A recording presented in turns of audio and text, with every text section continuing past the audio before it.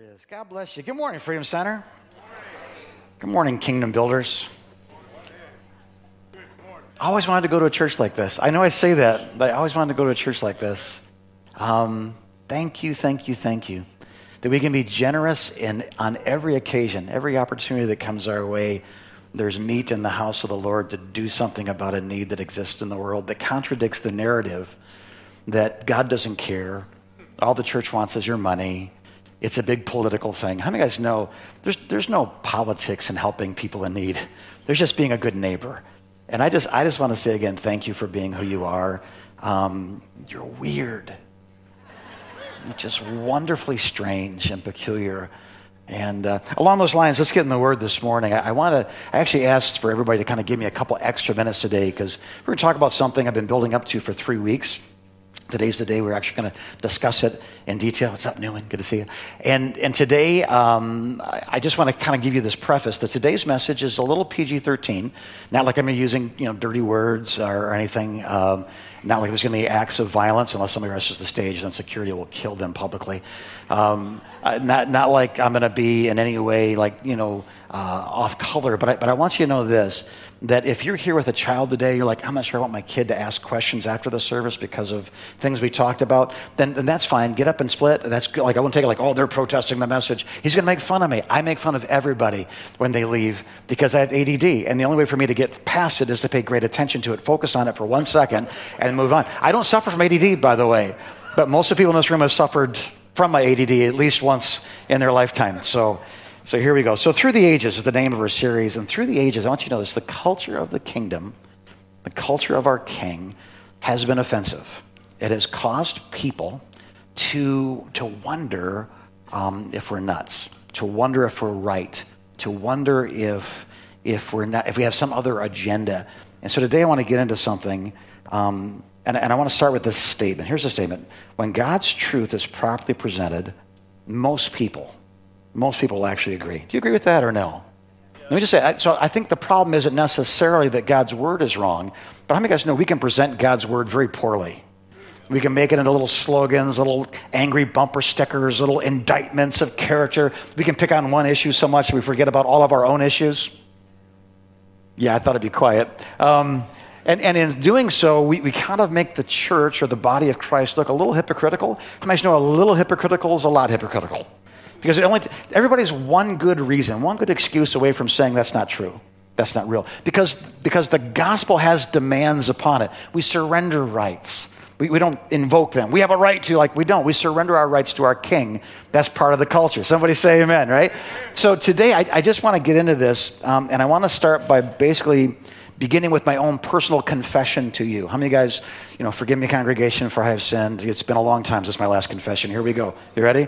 About 40 years ago, the church began to believe something that I'm really questioning now later on in life, and that is a bigger church that has more people in it is actually better than a smaller church that has less people in it.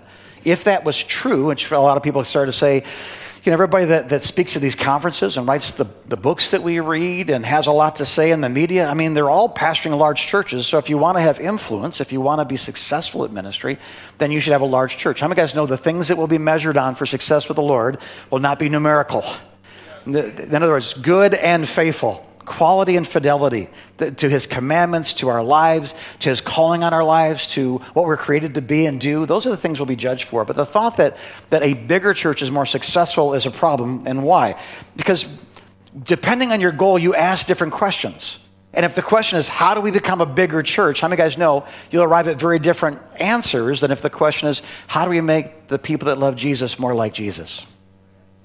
And often by choosing a larger dynamic than a more refined or discipled or mature dynamic, what we've ended up doing is we began to not speak about for a very long time issues, things, thoughts that are utterly biblical, but in fear of being canceled today or being confrontational then or losing the crowd, throughout. There's a lot of things that we should be talking about, we should have been talking about for decades, but we haven't. And I want to be very careful not to turn this into any sort of a rally of holiness and those people that don't believe what I believe. We don't want that. What we do want, though, is the truth of the Word of God. If you want the truth, say amen. Security, kill that man. No, never. He's one of us. Never mind. He's good. So we're going to do this. I believe that when God's truth is properly presented, most people will agree with what God says. So we're going to do this. Sometimes I say, well, I don't like people telling me what to do. I don't like the church telling me what to do. I don't like the hypocrites telling me what to do, the politicians, the priests, the preachers, the rabbi. I just want to be my own person. I totally get that. But let's just change roles for a second. What if you, for 2 years, wanted a child? And finally, the stick had 2 lines on it. Come on.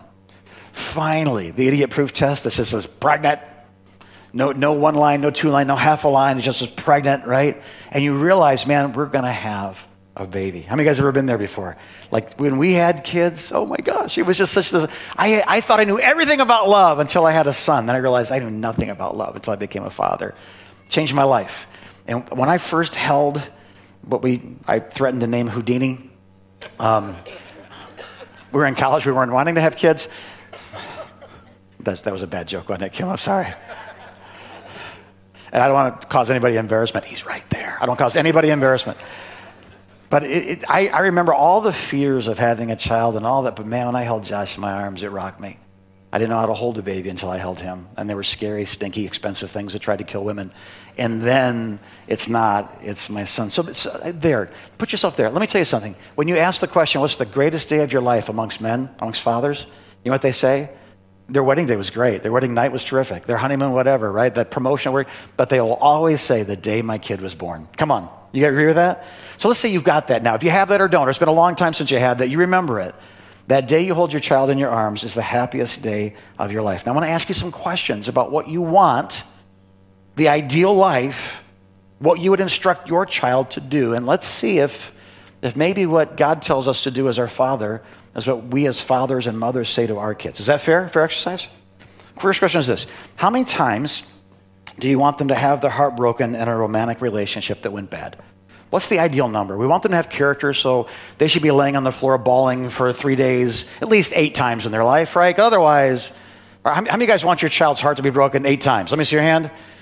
If there's an ideal number, how many times do you want them to experience romantic love? How many times? 0. Yeah, I'm sorry. I asked the question. 0, stay at home. Go to your room. Yeah, just once. And how many times do you want their heart broken? It's 0. Next question. Knowing the risks that come with sexual activity. And I can say risks, like there's rewards, but there's risks. Every person that your child would be intimate with is thereby biologically becoming intimate with everybody that person became intimate with. And if there's disease, unwanted pregnancy, again, if there was intimacy at that level, and then I don't love you anymore, I chose somebody else, you're not the one for me. Hey, the thing I've been doing with you, I've been doing with somebody else. How many sexual partners do you want your child to have before they're married? 0. And I know this is the older people. Young people, help me out. You can answer too. 0. Thank you. Yeah. Isaiah, celibacy till the rapture. Amen. Wow. What about the spouse that your kid gets to marry someday? Somebody's like, that's a long ways out. Desi's like, I want to talk about it. This is why, what's that song that kills it? Butterfly Kisses? It's an evil song. If you have children, butterfly kisses, bedtime prayer. Like you're just trying to make me cry, so buy your stupid song, But what sort of a person do you want them to marry? Do you want somebody who has a long trail of human wreckage behind them? Or would you rather have somebody that because your child saved themselves knowing the power of that intimacy, that 0, that 1, that you would want them to reciprocate and find somebody that had the same testimony? How many guys want that same person? Okay, same thing. All right, let me ask you this. Now they're married. They've been married for 2 years, 3 years, 4 years. In your mind, as a parent of a child, son or a daughter, how many affairs would you like your child to have? Or would you want their spouse to have? How many? What's the right number? Okay, we're doing pretty good so far. Last question for now. How long would you like their marriage to last? Forever? You're pretty optimistic. How about till death do us part? Forever? It's like, is this a Marvel thing? Like, I'm not Captain America. So understanding this, if you said, in a perfect world, I want my child to fall in love once with a wonderful person, who save themselves for marriage as well, who will faithfully love them, and that their marriage will last a lifetime, then you agree with what God wants for his kids too. Does that make sense? So I'm not trying to dumb this down where it's the aha, checkmate, but nobody's trying to win anything. But I have a responsibility in this community to teach the Word of God.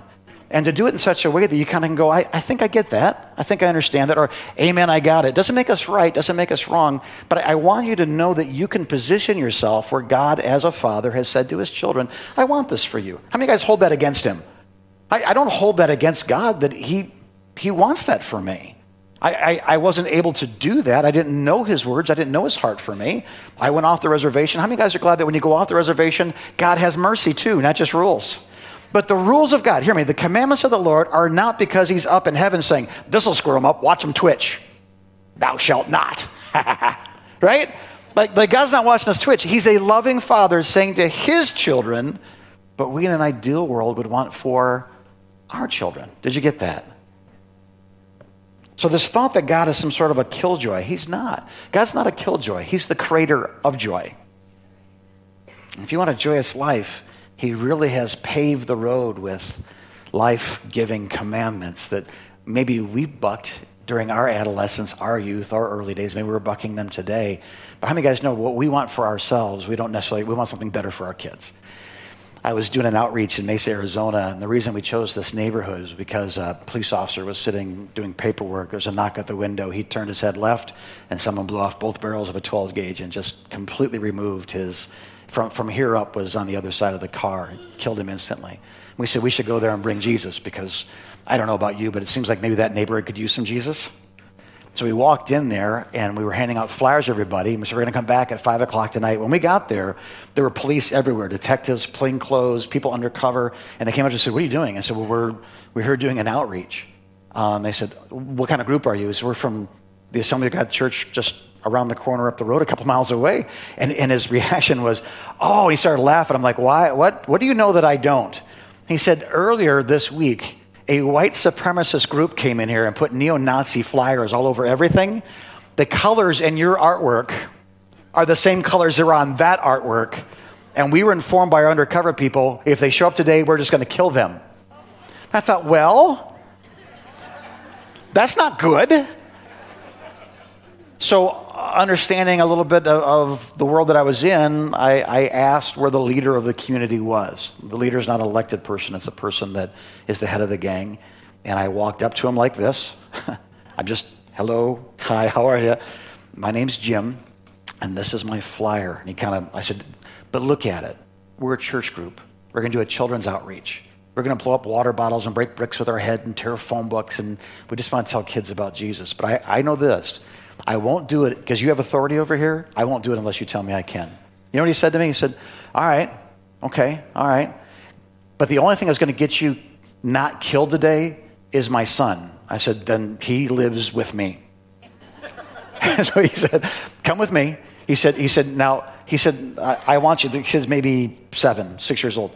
Don't go any farther than 2 steps away from this man because people need to know that they're for us, not against us. Well, that's an interesting statement. They're for us, not against us.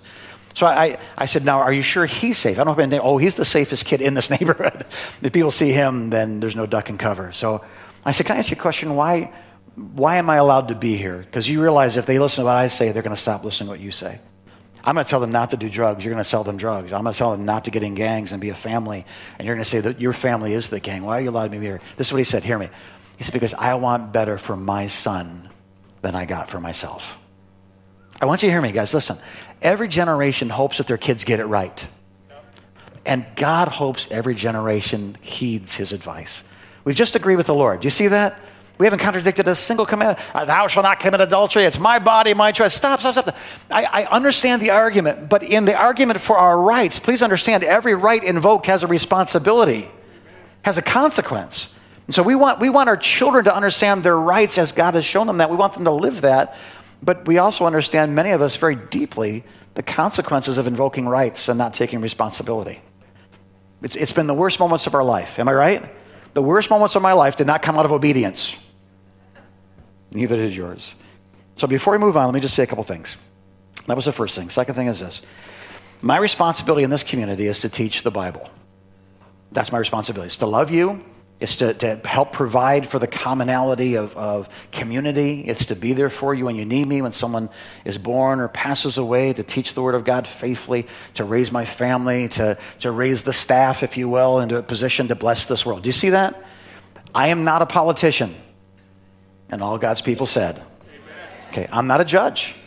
I'm not a lawyer. I'm not a physician. I'm not a psychiatrist. I am an expert in one area, and that is the area I am tasked in teaching the scriptures to this community. Does that make sense? So that's what I do. We serve the poor. We help the widow and the orphan. We take care of people in Florida. Why? Because we're the body of Christ, and a servant leader in the body of Christ. My role is to help you with these things. So you need to know what God's will is before you can listen to God's will and then obey God's will. You still here? All right. So I'm going to ask you one more question.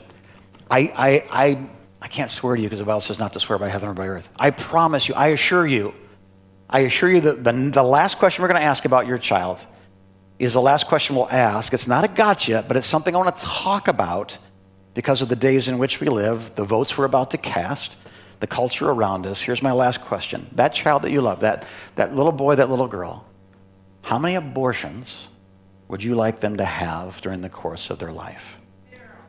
Zero. Now, why? Is because you're anti this and pro that, because you voted this way and not that way, because you're against this? Why? It's because you what? You love your kid. And you want what's best for them. Now, I want to say this right up front.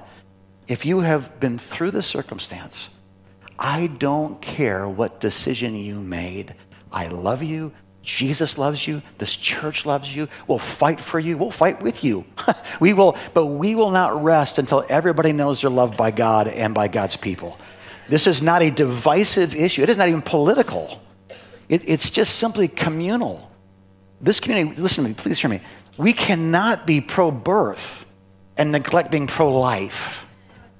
Which means if we're going to ask people to consider that question on the screen and come to an answer that we would want for our children and God wants for his children, we can't be like for that moment of birth and say, now you're on your own.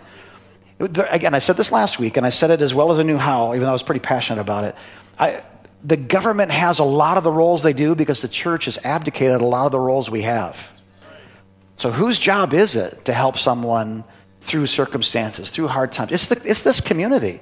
So if you're here today, you're like, man, I'm so ashamed, my daughter. I'm so ashamed, my son. I'm so ashamed of what I did when I was like, stop. Shame never leads to anything but death. And this is not the house that shame built. This is the house that love built. This is the family. By a show of hands, how many of you guys have never lied? Go ahead, lie right now. Okay. You're going to be a great politician, Mike. Someday, I'm voting for you. I'm voting for you. By a show of hands, how many of you guys have never murdered? Can I see your hand? Okay. But you know what? You just told me you're a liar, so I don't believe you. What am I saying? I'm saying this, guys. We're fallen creatures with a perfect Father who's calling us by grace to live the life that glorifies him and blesses you. So here's a couple questions we need to ask. Question number one is this. Does God see the unborn as people or just potential? Again, am I a scientist? Nope. Am I a counselor? Nope. Am I a politician? Nope, nope. I just said nope, nope, because you can't say like a bad word and nope. So I just said nope, nope, right? Am I a judge? Am I making rulings on this? Am I Roe? Am I Wade? No. I'm Jim Wiegand. I preach the word of God, and here it comes.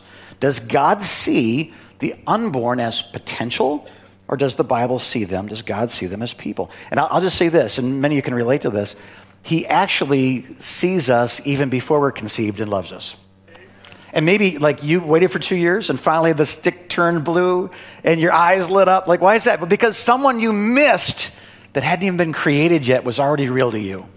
And in the same way, God sees everybody before. See, the Bible says this. He's the Alpha and he's Omega. He's the Alpha, or he was the Alpha, and someday he'll be the Omega. He's the A and the Z currently, right now. Time and space he created. He does not serve time and space. Time and space serves him. He moves in it. He moves out of it. He moves through it because he created it. It is his. I know this is Star Trek, but you still with me?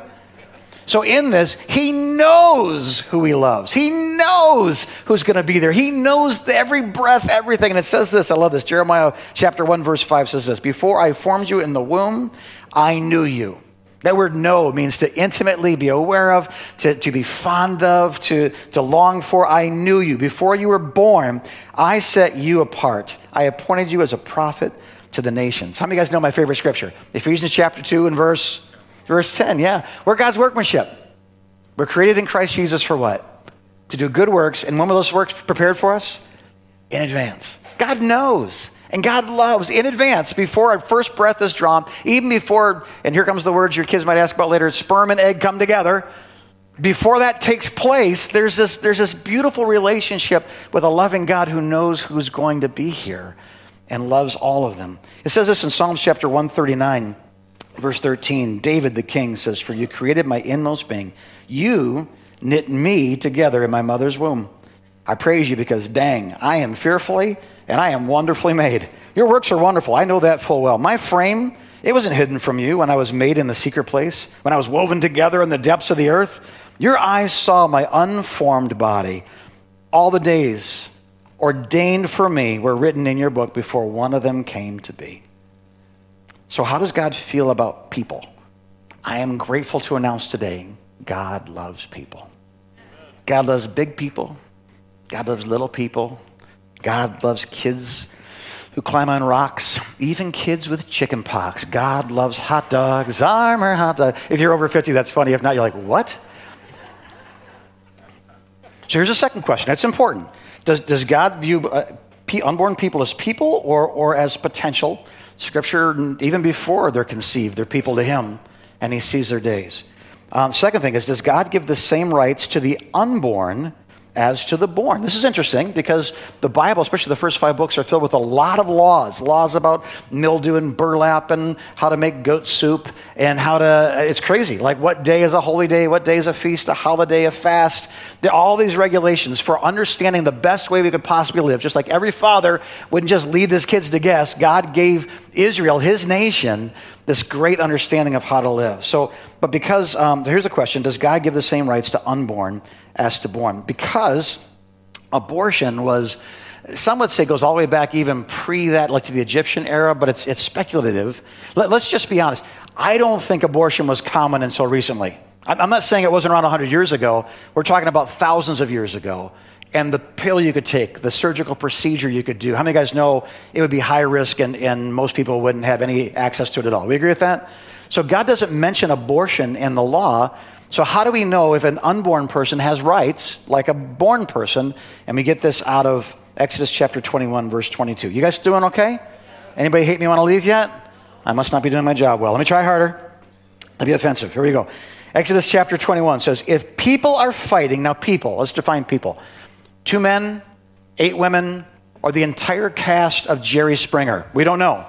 But there's people, male, female, old, young, whatever nation, but there's people, and they're fighting. It's a brawl. It's just 2 guys hammering it out. And they hit a pregnant woman, and she gives birth prematurely, but there's no serious injury. Now, in parentheses, I put to the baby. Why? So, well, the serious injury is to the woman. No. There's no penalty until that child is born prematurely. Do we see that? So that what they're talking about is not the woman. We have to wait to see if there's a serious injury to the woman. How many of you guys know if an eye gets knocked out, the eye's out? We have to wait for her to give birth prematurely. And there's penalties because she is a citizen, and there's laws protecting her. If she is struck, as any other Israelite would be struck, and a tooth is knocked out, an arm is broken, an eye goes blind, there are consequences. Eye for an, and tooth for a. So you know that law. That's for those that are born. So this is what it says.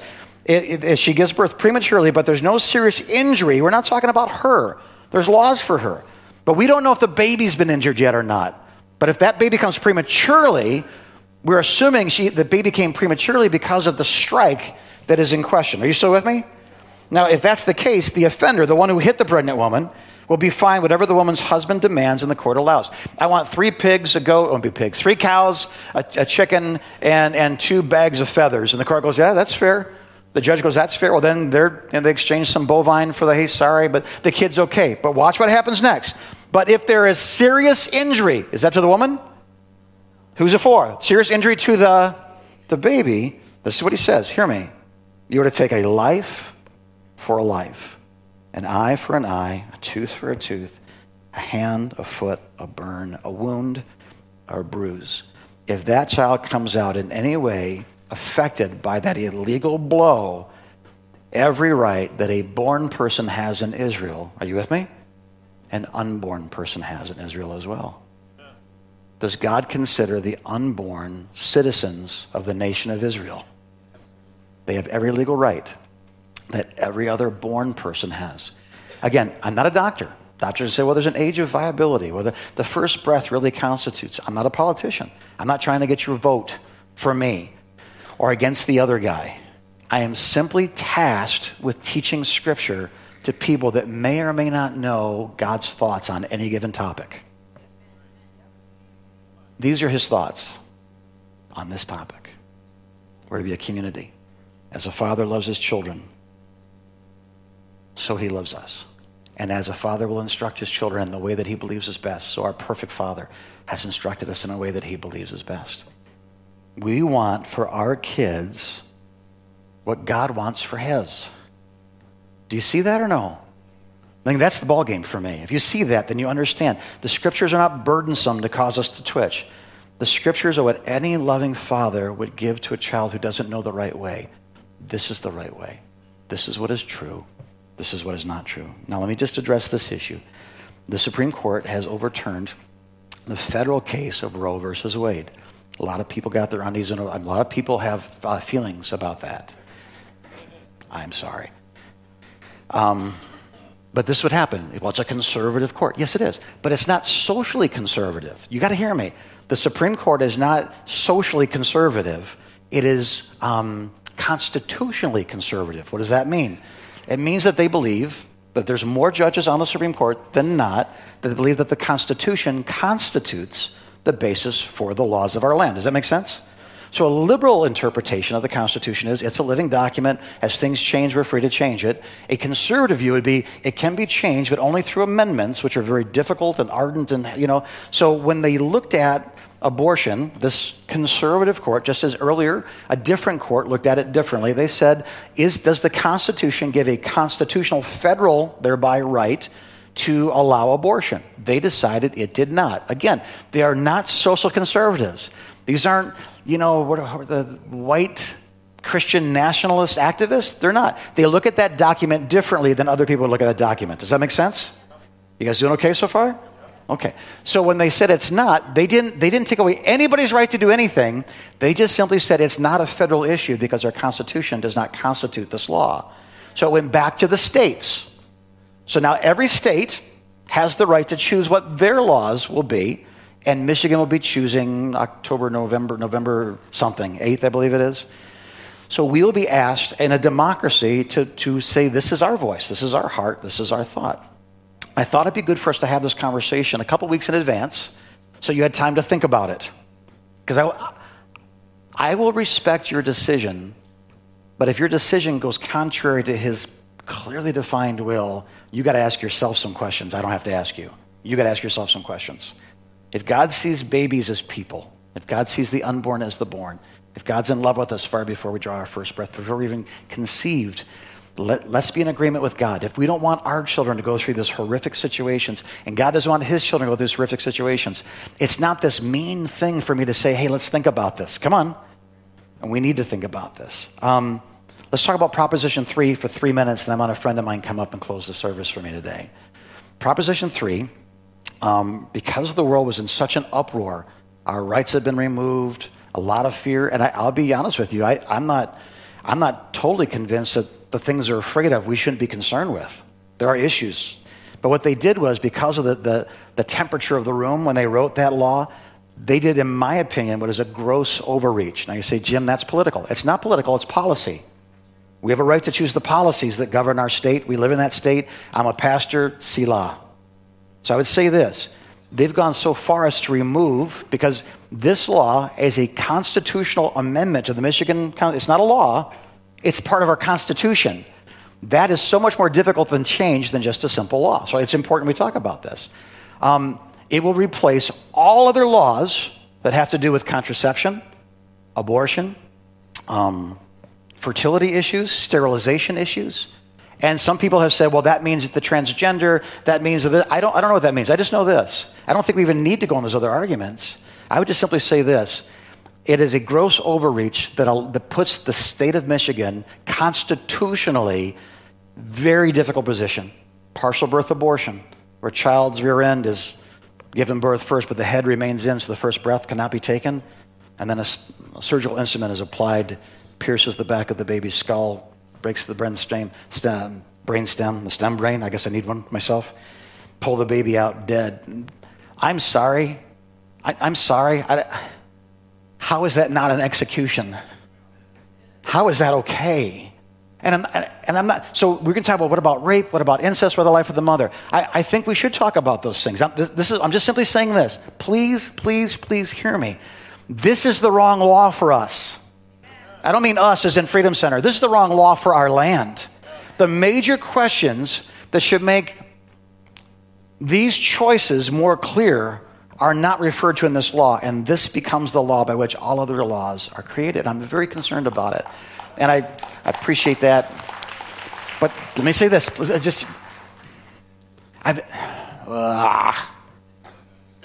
Hi, my name's Jim, and I'm confused. Welcome to Freedom Center. We're not a church like a lot of churches you might know. What I mean by that is this. I hope that every week there's dozens of people that disagree with everything I say. I hope people who have no sense of God or faith walk into this room every week. I hope people that aren't quite sure what their gender is walk into this room and feel the love of Christ expressed through his people.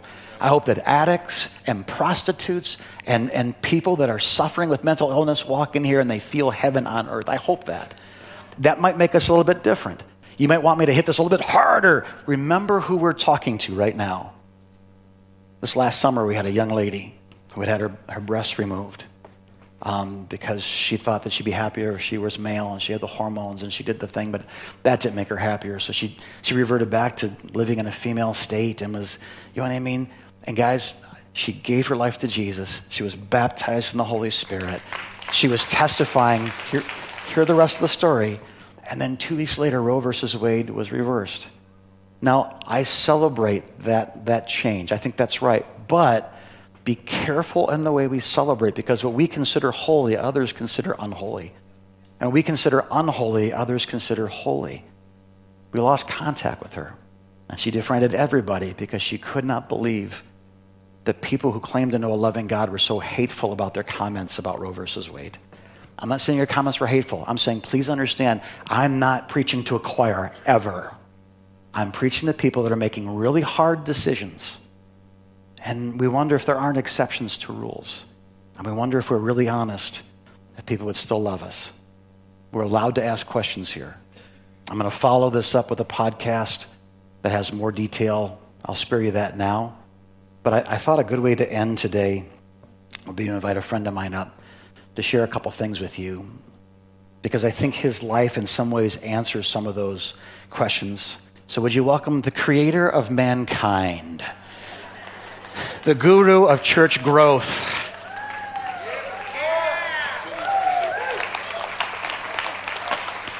the one who's just hoping not to fall through the stage. So, sharing my story this morning, Pastor Jim asked me to, not really to create a right or wrong dynamic, but just to create some nuance maybe in the hearts of some of you that are pro-choice. In September 1979, my mom found out she was pregnant 1 month into beginning her career in banking. My father's black, my mother's white. This is 6 years after interracial marriage was even considered legal in this country, which is weird, right? Like, it's a super weird thing to think about. But we were definitely poor when I was brought home from the hospital. My parents lived in the basement of a condemned apartment building in Philadelphia because my dad knew a guy, whatever that means. There was a hole that went from the roof all the way to the basement. So every time it rained, we had to put one of those little blue plastic pools, on there to catch the water. And I don't share any of this to violins playing in the background. It was life. I had a great life. I was a child of inconvenience. They weren't financially prepared. Relationally, my parents weren't married. I was 3 when my parents got married. My mom had just begun her career, and as I kind of listened to the buzzwords that are being said with this kind of stuff, I'm not going to lie, it's a little hard not to take it personally. Because in this day and age, my life is considered naught. Because the circumstances didn't line up. Because my mom wasn't ready. Because the finances didn't line up. Because a relationship that was like just legal not too long before that. So to listen sometimes to the arguments for this is difficult. And in the same way that the questions being asked to some of these women are difficult questions, what I would say is to look at a person like me, and there's lots of kids out there like me that are children of inconvenience, is to look at me and say, what about my rights? See, I like being alive. I'm pretty good at it. I like living. I have now 5 great kids.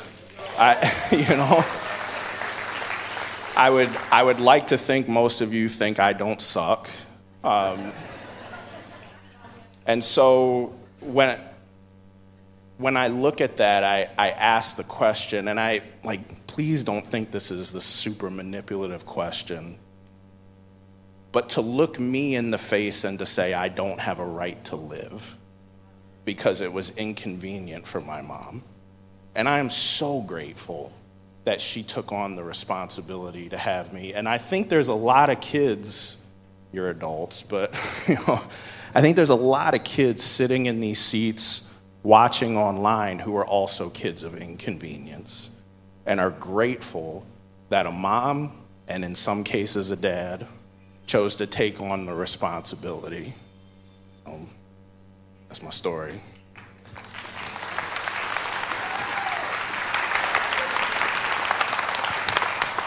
Piano guy, join me if you would. Oh, there he is. I hope this is helpful. I don't hope it gives you ammunition to beat up your brother-in-law at Thanksgiving. I hope this is helpful. I want to say this last thing. I said it once before, I want to say it again. If you're walking in shame, or you're walking in fear, or you're walking alone, come here. Jesus says, if you're weary, are you heavy laden? What's he say? I'll give you rest.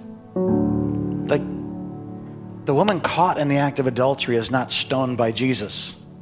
She's guarded by Jesus from the men who want to stone her.